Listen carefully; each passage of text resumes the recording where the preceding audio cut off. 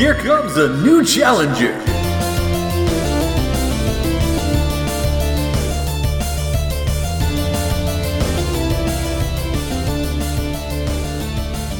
From 8-bit to 35mm, gamepads to the silver screen, your favorite video game characters are on a quest to become movie icons.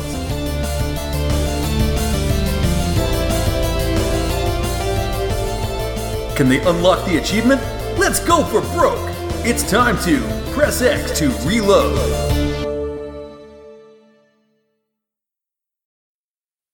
Okay, we'll get help from the fairies.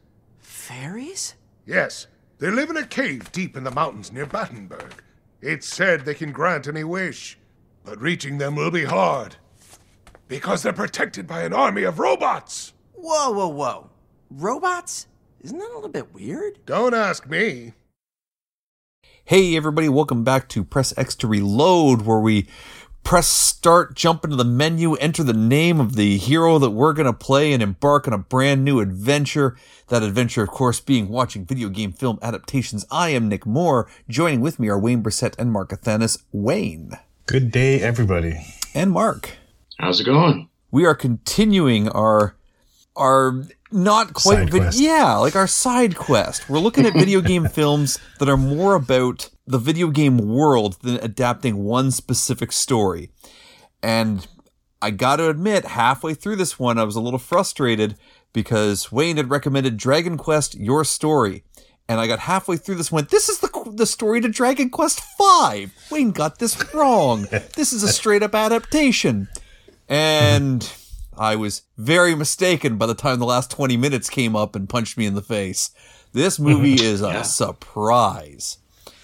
I think this came out, I want to say, 21? Something like that? 2019, I think. It was 19. Yeah, so it's a few years old. 19. And it is, in one sense, a film adaptation of the plot to Dragon Quest V.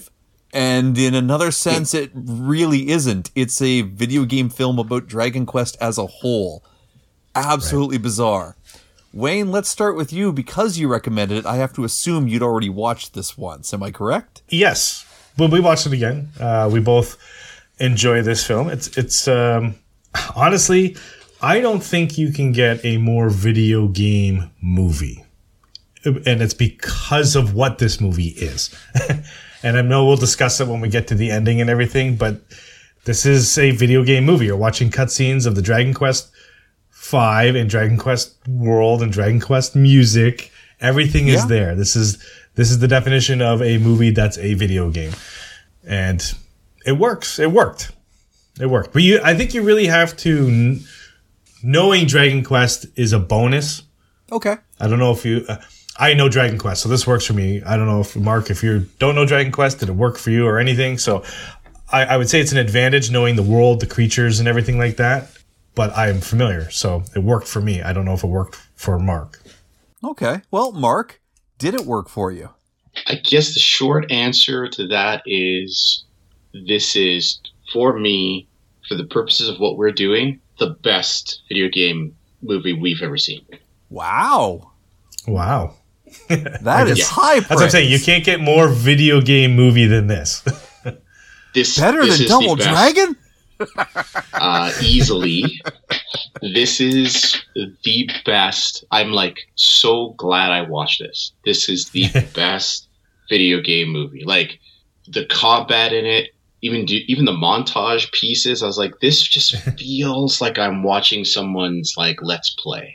Okay. And the grinding and the leveling up and it's all there. Exactly. You see him getting better, leveling up, getting loot. Loot is falling out of enemies when he's killing them.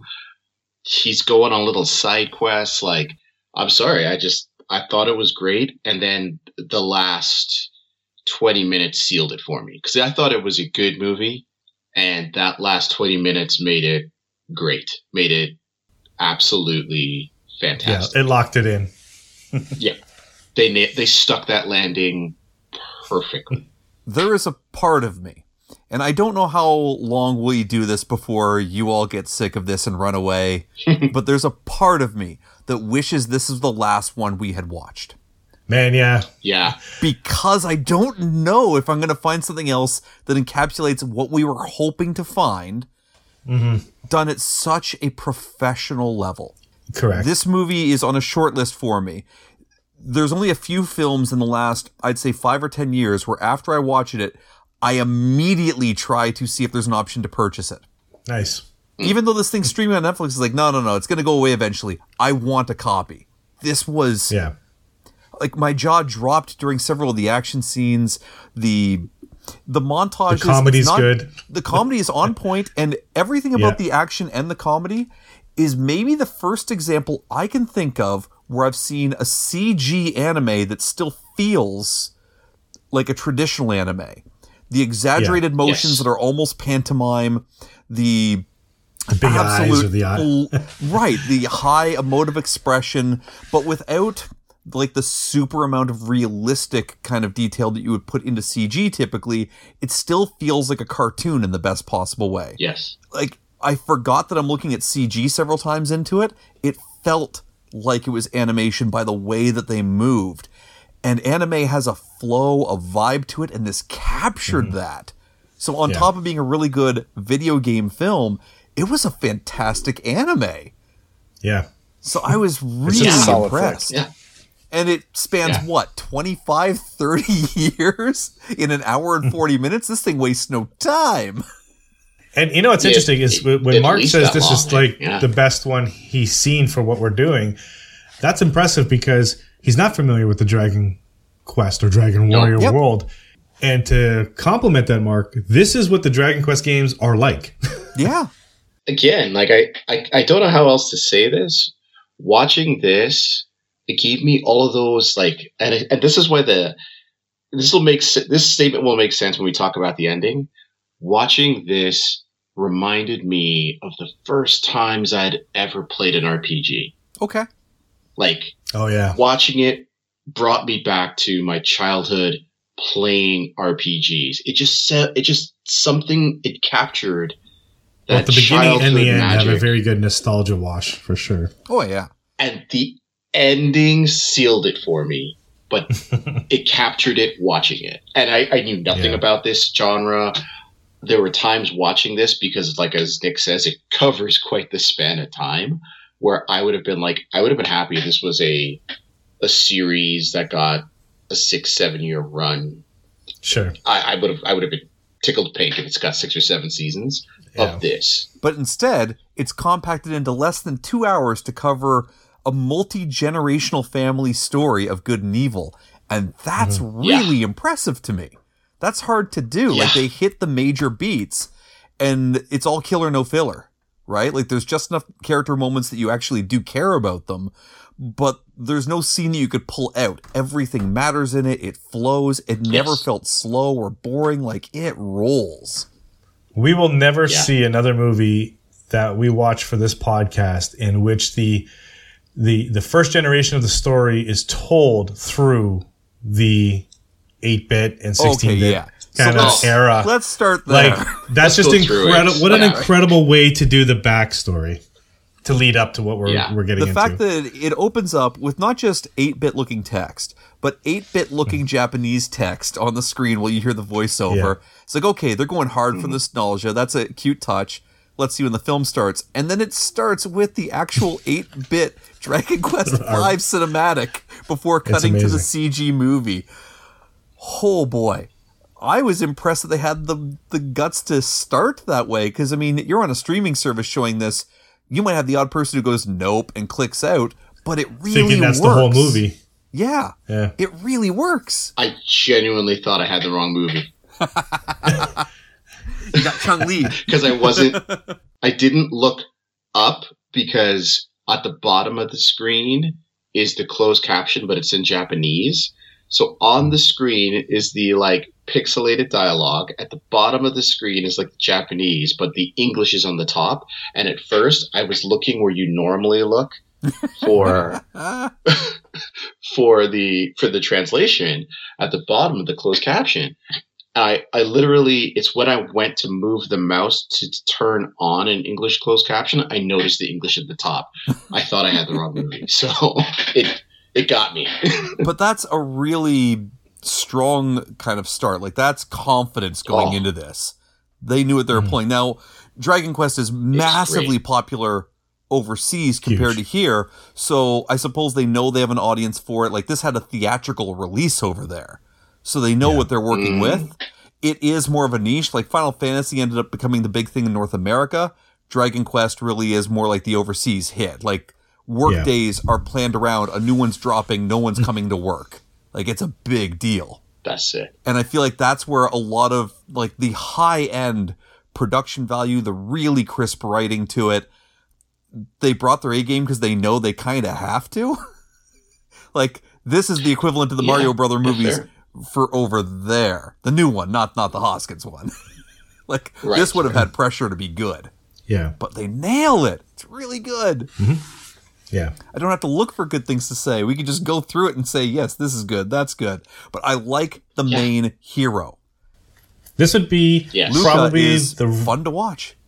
This would be the rare example. I know that this show is about us finding the good in these things, but this would be the rare example where it'd be hard to find the bad. I can't think of much at all. You know what? I don't think it's bad because it fits the tone. I could see some people watching this and being turned off by the intentionally cheesy, over-the-top dialogue at times, where he's like, I'm Prince Henry to you. Like, those moments I loved, but I could see somebody being like, oh, that's really cheesy. But, like, I loved it. But again, that's perfectly keeping in line with the tone of the games. The game. Like, absolutely. If you play the games, the games feel like you took an anime and adapted it to a video game. Absolutely. Yeah. Like, the way that the humor is presented, the way the action is presented in it, they feel like an anime being adapted. Whereas, again, for whatever reason, Final Fantasy games feel westernized in a certain way that's hard to put my finger on, but they really do feel like they've been localized. Dragon Quest, by the time it comes over here, does not feel localized. It just feels translated, and that's it. Yeah, exactly. Well, and like, you were talking about Luca being such a great protagonist, and for me, it's not like a new thing they did with it in this movie. It's just, I've never felt a hero earn his experience, if you could put it that way, as much as this hero does. He does, though. He starts off as, I know nothing. I am not a hero. I can't do this. To gets the motivational speech. I'm going to go do this. He's got a few victories under his belt. Okay, I can do this. Can we back up to the motivational speech? Because I just want to paint a picture for you, dear listener.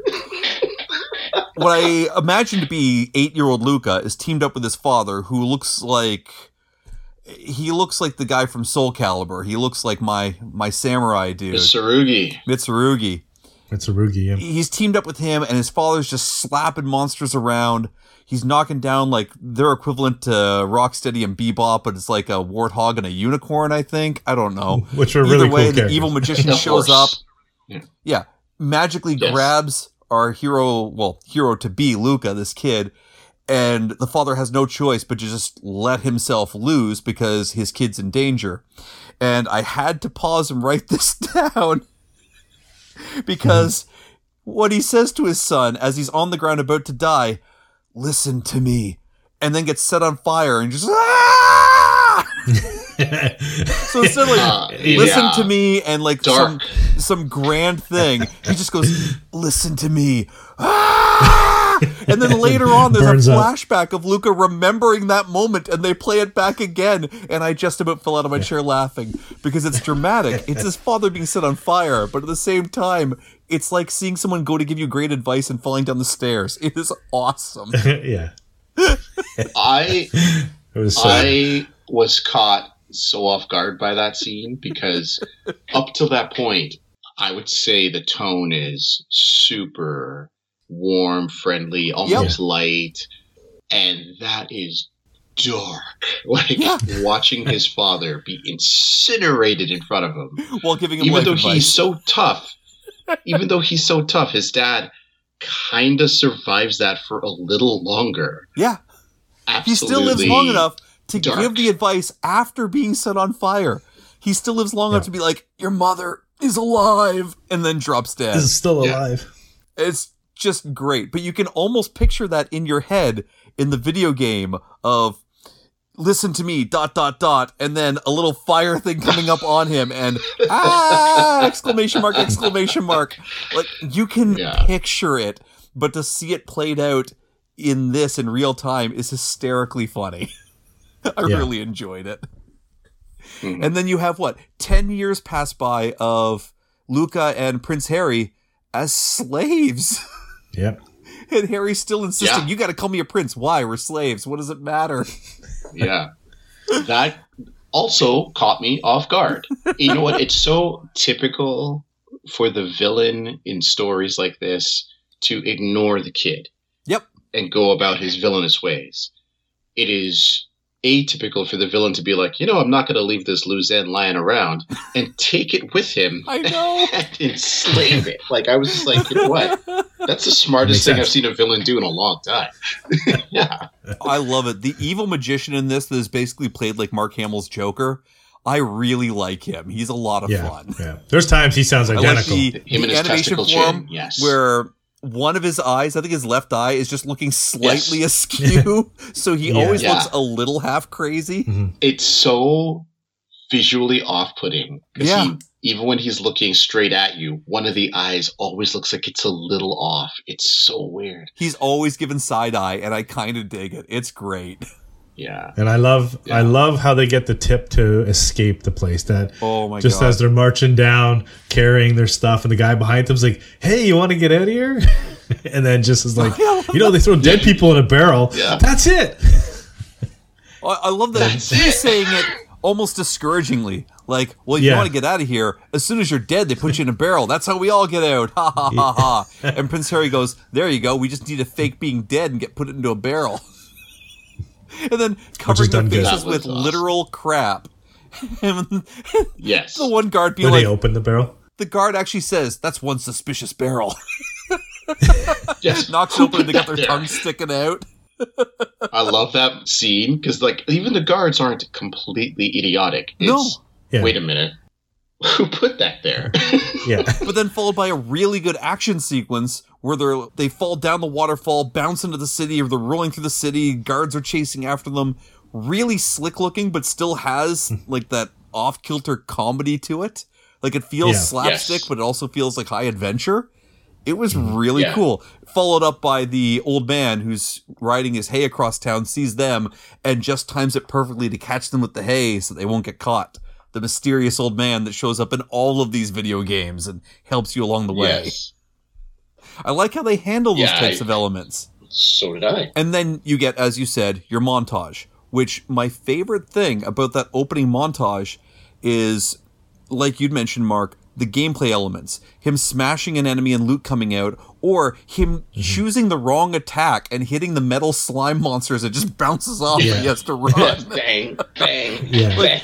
Showing the brief, non-lethal, but failures of the hero as he's learning in a montage, I always dig, rather than just a montage of him always being amazing. It's the things we do in games, right? Right. That's what we do in games. You learn by trial and error. And I don't know if this is just something...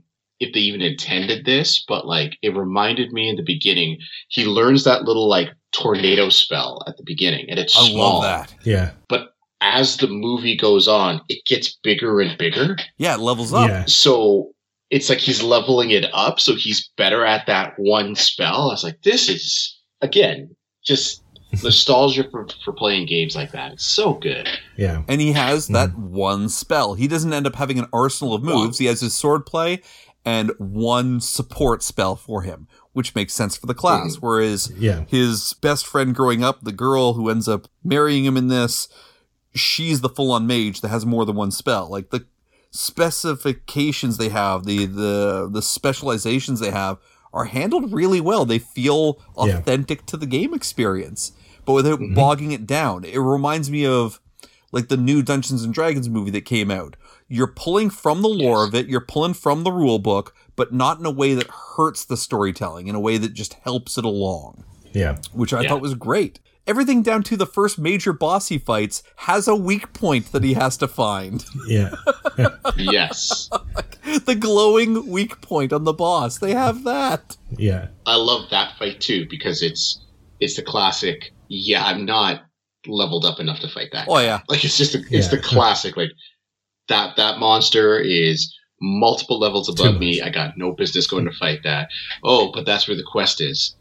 Oh, but the build up. I guess I gotta go there then. The build up. Go there. He finds out that that's where the quest is. He's like, no, I just want my sword. If the sword's there, I'll get it, but I don't have to fight the monster. And if you defeat the monster, then you win my daughter's hand in marriage. And it's the girl he's been pining for growing up. All of a sudden, just for love! And he jumps in there, and you don't even see the fight. You just hear him get beaten 2 seconds, and he shows up at the tavern on fire. That's great. Yes. What makes that even better is that's what the old role-playing games were like. You'd go into a town, you talk to the mayor. The mayor's like, oh, there's a monster over there. If you kill him, you can have my daughter. And all of a sudden it's like, okay, I guess I'm on the way to the monster to to win this hand in marriage. Yeah, that's the quest. And it's just away you go. There was nothing more than just that. Yeah, it's played very simple. Not even like low stakes. There's high stakes. The world's in danger. But for him, it's just, what's the immediate quest in front of me? And he just kind of rolls along with it, which is kind of great. Yeah. And then you have your first hint that things are weird, because he beats the monster, which is a great action sequence. That whole thing at the weak point, and his lifelong friend Bianca has teamed up with him, and he's got that and the tiger and the slime and whatnot. But he beats that thing. He proposes to his Nira, the princess that he's been pining after, and then he has that weird dream sequence where it's an in-game menu that he's falling through. Yeah. Yes. And it's choices in-game. I loved it. Right, and I'd forgotten that Dragon's Quest V, you have the option between choosing to be with Nira or Bianca. Mm-hmm. So for him to have that choice in front of him again, I'm like, yeah, but you're doing it in a game menu that doesn't make sense in the context of this story. That's really weird. But again, I guess it's like an Easter egg for video game fans. But by the end of it, it makes perfect sense. This thing sixth senses you. It drops little hints as to what's actually going on. My favorite being when other characters in the story, not the hero Luca, but other characters like his mother and the dragon dude say, this time around. They use that phrase 3 times in this. And on the third time, he goes, what do you mean this time around? Yeah. And you still don't even clue in. No. It takes the ending for you to clue in. It's pretty neat how they set all that up. Mm-hmm. I mean, at this point, we may as well discuss it. But if you haven't watched the movie, I recommend watching it before listening to this. Chance. All we do is spoilers. Massive last spoiler. chance. This is what we do, but we definitely recommend seeing this one before hearing it. But this is like, turn it off, hit pause. Go watch this. This was really cool. Not too many, I would say. Hit pause. Yeah, whatever, who cares? But this one, go you need watch. And then come back. That's where we're at that moment. For the first time ever, I will actually say, hit pause. I'm the only one who ever says this. You finally all agree with me. That's how I know this movie was important. This is the one. I'm going to finally say that too. So, you've watched it. You're back. Dear listener, isn't it insane that the whole movie is a video game? It is a game. Movie. It's some guy like a guy playing a game. And he's in a virtual reality remake of Dragon's Quest V, reliving it, and it short-term wipes your memories so you believe you're the hero. But I guess some guy who doesn't like this game, maybe he's a Final Fantasy fan, maybe he's just some jerk, some hacker puts a virus into it that's taken over the last boss, and it's messing with the game.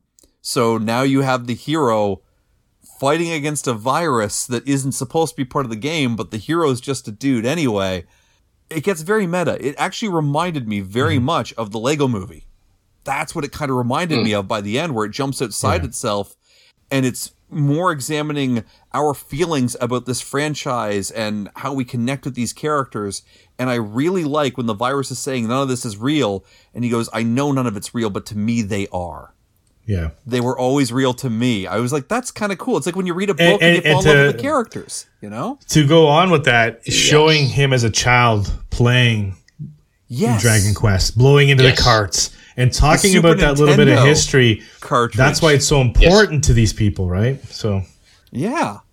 I thought that was really cool, and that could have been handled poorly. I was impressed that they walked the line to do it as well as they did, because nostalgia is a tricky thing to get right.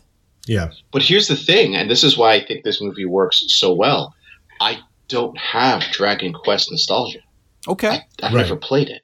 For me, that moment was that nostalgia I felt watching this whole movie.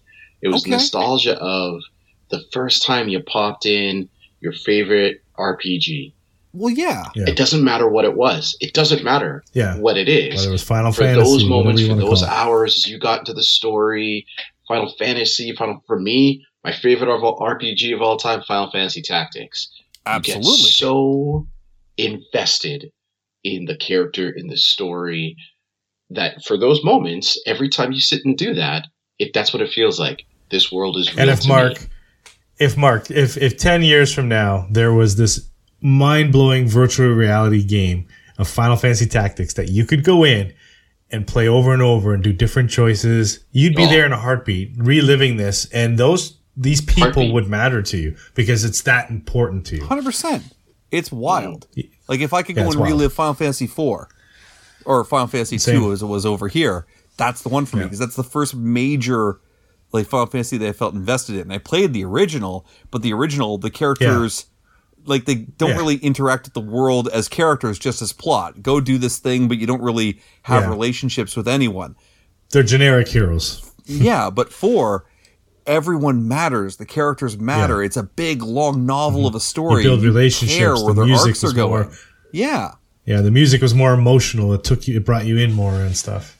And that's what this reminded me of. I've played Dragon's Quest. I like those games. I didn't keep up with them as well as I did Final Fantasy, but for me, it was Final Fantasy 4. I'll play that game as much as I possibly can. Yeah. So when he's showing this flashback of him popping in Dragon's Quest 5, that's where my mind took me to, is the first time I went through that. And it's captured so well. Yeah. Well, for myself, it wasn't even just one RPG. It was all of them. But all of the older ones, and even some of the newer stuff, whether it was Xenogears or Wild Arms, it captured something that those games captured for me playing them. And it was I was watching someone's playthrough, and I cared about those massive leaps in time, because I was oh my God, what's going to happen next? Because when he gets turned to stone midway through this movie, I was what? Yeah. I love that. You go from him following his father and his father dying to he gets together with Bianca. They have a child, a son. He realizes that the son is the legendary hero, but not until after he's been frozen in stone for 8 years, and the son had to grow up without him, being raised by their cook, I guess? Their cook, yeah, their chef. I don't know who that dude is. I love him. That's where the real strength of the hero characters in this is the son of Luca is actually the overall growing hero of this world, but Luca's our hero, your hero, right? It's your character. So you're the hero, but the son is actually destined to be the one, right? Which, by the way, that's such a funny scene when the son pulls the sword out for the first time. Oh, yeah. It's amazing. And he pulls out the legendary sword that won't budge for our main hero and just decimates everyone with it. It was wild. But it's cool to see a story where the main protagonist of it isn't the chosen one. Correct. That it's someone else. Thought he was. I appreciate that. That's really cool. And it still worked. And I like that when he finds out he's not the chosen one early on, before his son exists, it doesn't deter him from trying to do the right thing. He just changes his mission. All right, well, I can't stop the villain because I'm not the hero. My job now is to find the legendary hero. He doesn't get down on and go, oh, what do you mean I don't get to be the one? That's not the point. Yeah. Doing the right thing's the point. That's what makes him a cool hero. A hero. And he's so proud of his son when he finds out that he's actually the legendary hero. Like that awesome scene near the end where he's fighting the evil magician and he's tried every trick he has, but he doesn't have the strength to push through the magician's barrier with his sword. And then the second sword of his son comes up beside him and they fight him together. Like, that's really cool. Hell, that whole fight scene is cool. That is Avengers Assemble level cool. Everything in that is nuts. That fight scene is incredible. And I like it, again, even more because You know that his son has the overpowered weapon that is supposed to win the day.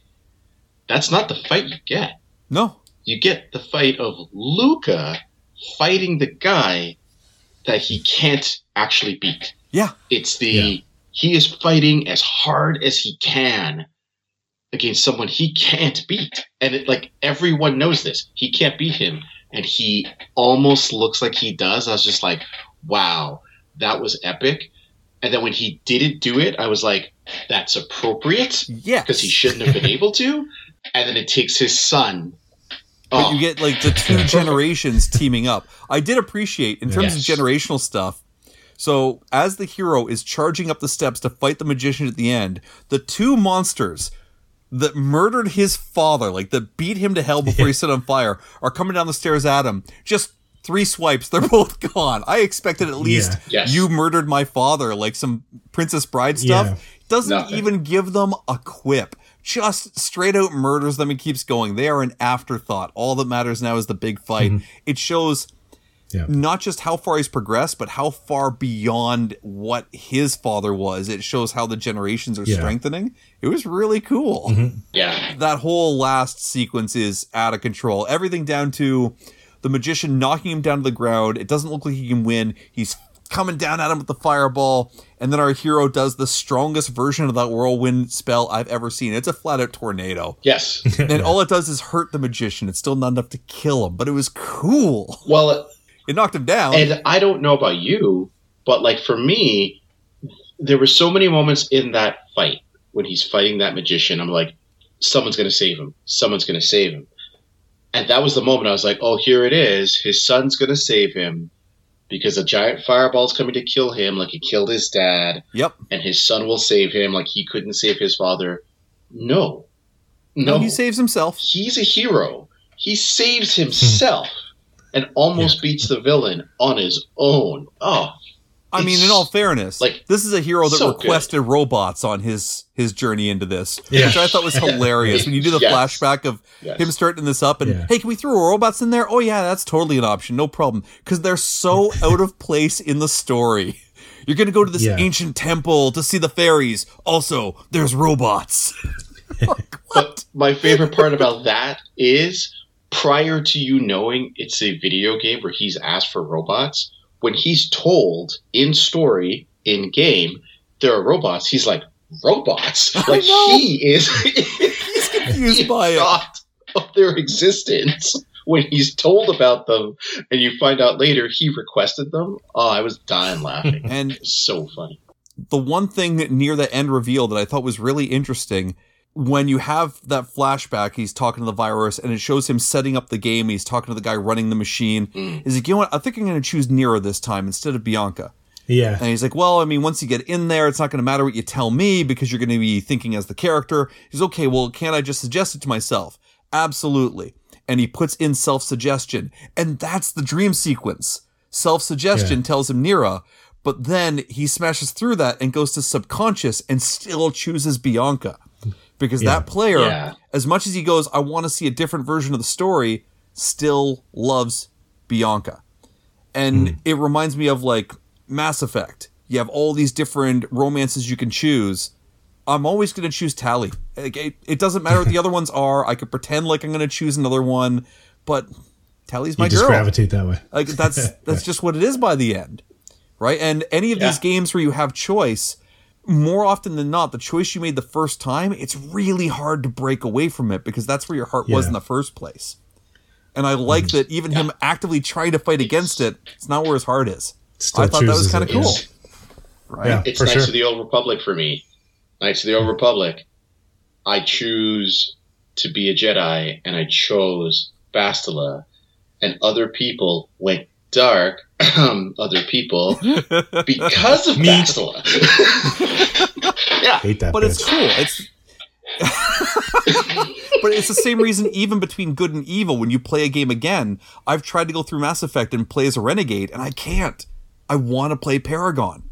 That's where my heart is. It's because you're committed to the world as the character you were. It's hard to break that because then you're breaking the world you helped save. Mm-hmm. You've written that story and you don't want to rewrite it.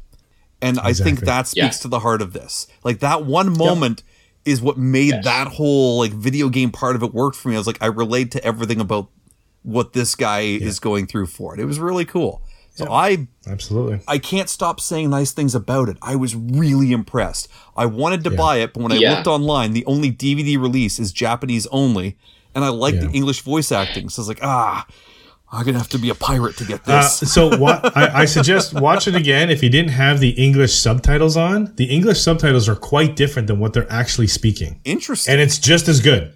It's just as good. Okay. It's just written in a different way, but it's just as good. So I recommend if you feel like watching it again, put the English subtitles on and see the differences. Well, I want to show it to Parker, so I'm going to watch it again like that. Yeah, he can see it for the first time the one way. You can read it. Yeah. I'll say this for this movie, and I think this is what, like, to me, why I think for what we're doing, this movie is the greatest movie we've ever seen. Maybe Free Guy, but like not a lot of movies have captured both the like, why do people love video games and why are they disappointed when you do a video game poorly, video game movie poorly. This is the reason. It's because movies like this are what we all want, because our love of video games, which is what puts your ass in the theater, is captured here, and it's the thing we're missing. You're missing that magic, and it makes you mad because video games can pull you into their world in a way that like is so incredible and so like, again, people are such huge fans of different franchises because something about those worlds they love, and then they make, you know, Resident Evil 900, and you're like, oh god, they're ruining my franchise. So, fantastic movie. Can't say enough good things. Wayne, any last thoughts? My only last thought is if you guys haven't played Dragon Quest 11 yet, and you're in a Dragon Quest mood, it's free on the PlayStation Plus right now. I highly recommend it. It's one of the best Dragon Quest games, period. Awesome. This has put me in the mood for it. I will probably check that out. Well, we'll bring this one to a close. When we come back, we're going to join the fight. We're going to check out Halo Legends, an anthology about Halo stories that aren't necessarily any of the Halo story I've already played recently. We thank you again for joining us on Press X to Reload. As always, I've been Nick Mohr. With me were Wayne Bressette and Marc Athanas. Gentlemen, thanks for having me. Maybe. See you later. We'll catch you next time.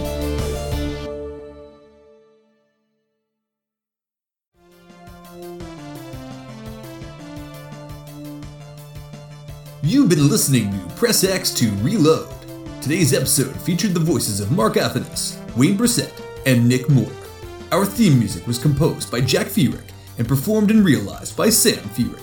If you like what you've heard today, subscribe and never miss an episode. Or tell a friend, leave a review. We'll take all the bonus XP we can get. If you have suggestions or feedback, you can contact Nick Mohr via his email, retrogamingfool@gmail.com. Thanks for listening, and we'll see you on the next stage.